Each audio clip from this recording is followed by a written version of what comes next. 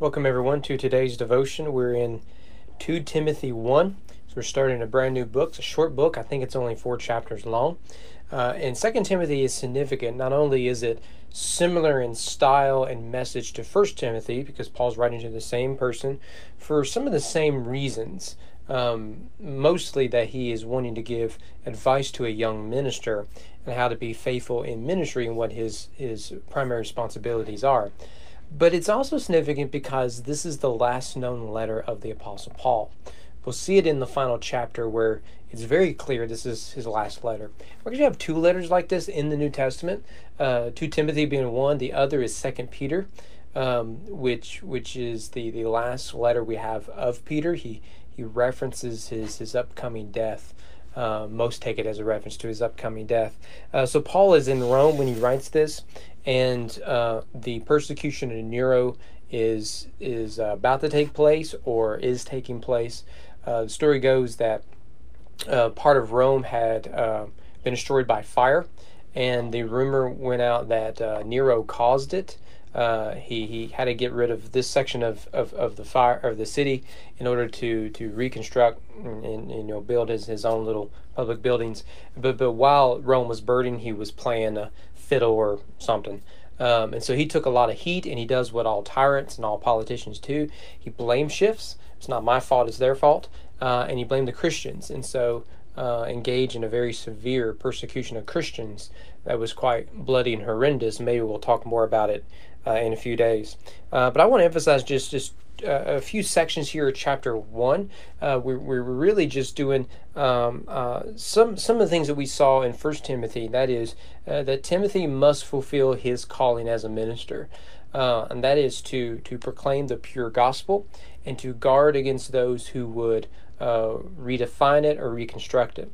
So notice verse 3, I thank God whom I serve, as did my ancestors, with a clear conscience, as I remember you constantly in my prayers day and night. As I remember your tears, I long to see you, that I may be filled with joy. I'm reminded of your sincere faith, a faith that dwelt first in your grandmother Lois and your mother Eunice, and now I am sure dwells in you as well. For this reason I remind you to fan into flame the gift of God which is in you through the laying on of hands. For God gave us a spirit not of fear, but of power and love and self-control. There's a lot going on here in these about 4 or 5 verses that would probably go beyond what we want to do here today. But one thing I want to highlight here is the role of family when it comes to faith. Paul begins by saying, I've received from my ancestors the faith once for all delivered to the saints, to quote the Epistle of Jude, which we'll get to eventually. Jude's probably my favorite book in the New Testament. And you too have received an inheritance of faith. And he names his grandmother Lois and his mother Eunice.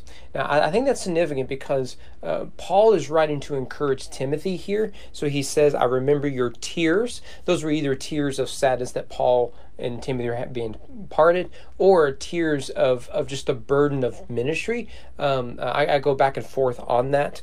For Paul is emphasizing you've been called into this, and don't neglect your calling that came through laying on of hands.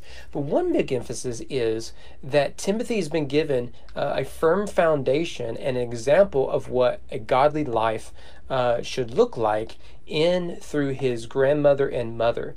Now, it is striking that father or grandfather isn't mentioned here, and we don't really know why. Maybe they weren't believers. Maybe his father is out of the picture. Maybe he died, something like that. We just don't know.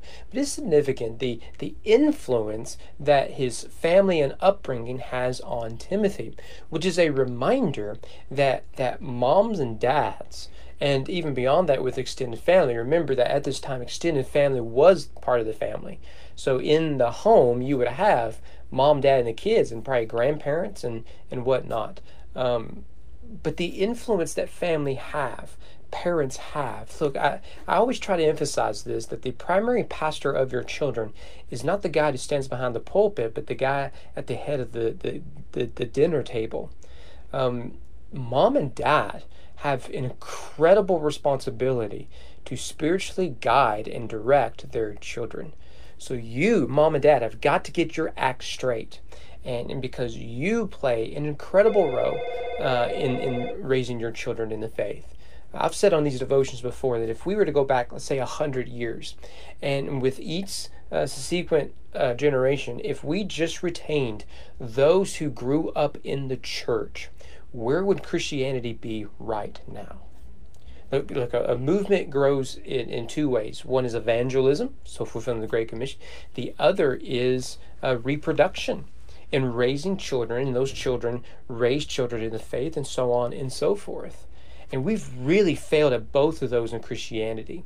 We've presumed that the culture is borderline Christianized, and so eventually people will just come in. But we've done a poor job at discipleship and evangelism. And so our children aren't well discipled because we think that's the church's job. No, mom and dad, that's your job. You must disciple your children. The church plays a role in that, but the primary role is with mom and dad. It's very clear from Scripture. But you see here that Paul is wanting to encourage young Timothy as he goes about his ministry. But then in verses 8 through 14, I don't want to spend a lot of time. I actually just want to highlight one section of it, because in verse 9 to 11, we have a really good summary of the gospel. And I always like pointing these out and how the Bible itself articulates the gospel we believe. So verse 9, Christ who saved us and called us to a holy calling. Notice here that you can't separate salvation from sanctification. Now they are separate, but they're inseparable. Like husband and wife, separate, the two shall become one flesh. They're inseparable. So too, justification, that is how we are saved, and sanctification, this is the process of becoming more like Christ. They are separate. One is not saved through sanctification, right? At the same time, those whom God saves, He sanctifies. He makes them holy. And we see that here. Christ saved us and then called us to a holy calling. Not because of works, so we're not saved because we're good people or because we've earned it, no, but because of His own purpose and grace, which He gave us in Christ Jesus for the ages began. So here we have salvation by grace alone, by faith alone. These are the classic Reformed doctrines, the five solas. And so we come to Christ by faith, saying, my only hope is Jesus. And by the grace of God, we are then redeemed. And which now has been manifested through the appearing of our Savior Christ Jesus. So here you have the bodily flesh of Jesus, who abolished death and brought life and immortality to light through the gospel. So we see that Christ not only saves us from our sins, He defeats and conquers death and grants eternal life to us, for which I was appointed a preacher, an apostle, and a teacher. So Paul's saying, look, I was called to this message. You, as a minister in Ephesus, are called to proclaim the same message and never to deviate from it. You don't add to it. You don't take away from it. This is the purpose and the point of the church, of your ministry, and of your calling. It's very important we grasp this. I don't know if I've mentioned on devotions, but there are few things that make me more angry than to go to a wedding or a funeral where a minister is given a captivated audience who are hurting or rejoicing, where emotions are high, and they fail to proclaim the gospel. Well, so if you never want me to do a funeral or wedding, that's fine. But here's my basic philosophy: is that what matters most at this wedding is not the scenery; it's to grasp the beauty of the gospel in bringing two people together. What is most important at funeral is not sharing stories. It is the comfort that is granted by the means of the gospel. And so I've done funerals where I practically don't even acknowledge the person we are here to mourn. Doesn't mean we don't talk about mourning or lamentation, but we do so in a gospel context. Sometimes it's necessary if you don't know the person who is being laid to rest. Right? But what you get with a lot of preachers is they fabricate stories. Well, I don't know who this person is, but their uncle told me a funny story. And it just comes off so bad because you were not called to tell funny stories. Now, if you got funny stories to tell them. Right? I've done that with plenty of funerals and weddings. You are called to proclaim the gospel. And it is my firm belief that if a minister does not clearly articulate the gospel in the context by which they are given, they shouldn't be in ministry to begin with. You bring great shame upon the cross and your calling if you do not do so. Well, it goes on to verse 15. It says, "You are aware that all who are in Asia turned away from me, among whom are Phygellus and Hermogenes. May the Lord grant mercy to the household of Onesiphorus, for he often refreshed me and was not ashamed of my chains. But when he arrived in Rome, he searched for me earnestly and found me. May the Lord grant him to find mercy from the Lord on that day. And you well know all the services he rendered at Ephesus." I want to read this because though it reflects the personal nature of a letter, it gives us insight into the psyche and experience of Paul and Timothy, but also of a minister particularly, but really just life in general. Notice here Paul says, look, here are three people I've grown to love. He's loved them in the context of church. He says the two of them have betrayed me, have wounded me deeply. But one has been an instrument of grace by God to minister and encourage me when I needed it. I want to note a couple things here. One, this is life in general. Look, the church you're at is not perfect, and there will be people there who will wound you. But that's true of every organization, every group you're part of. Because broken people break things, including the human heart. At the same time, there are those within the church who will be instruments of mercy, who will go out of their way to be the voice of God and the gift of God to you. Let me just say, this is also true of ministers. Yes, there may be ministers who will hurt you and whatnot, but let me tell you just from personal experience and something I think young ministers don't quite understand. They have to learn through experience. There are people who will wound you deeply, who claim to love Jesus deeply, and yet will at times come off as your enemy. The Apostle Paul experienced that. And he's open about how wounded he is, particularly in 2 Timothy. Not just limited there. Remember what we read in 1 and 2 Corinthians.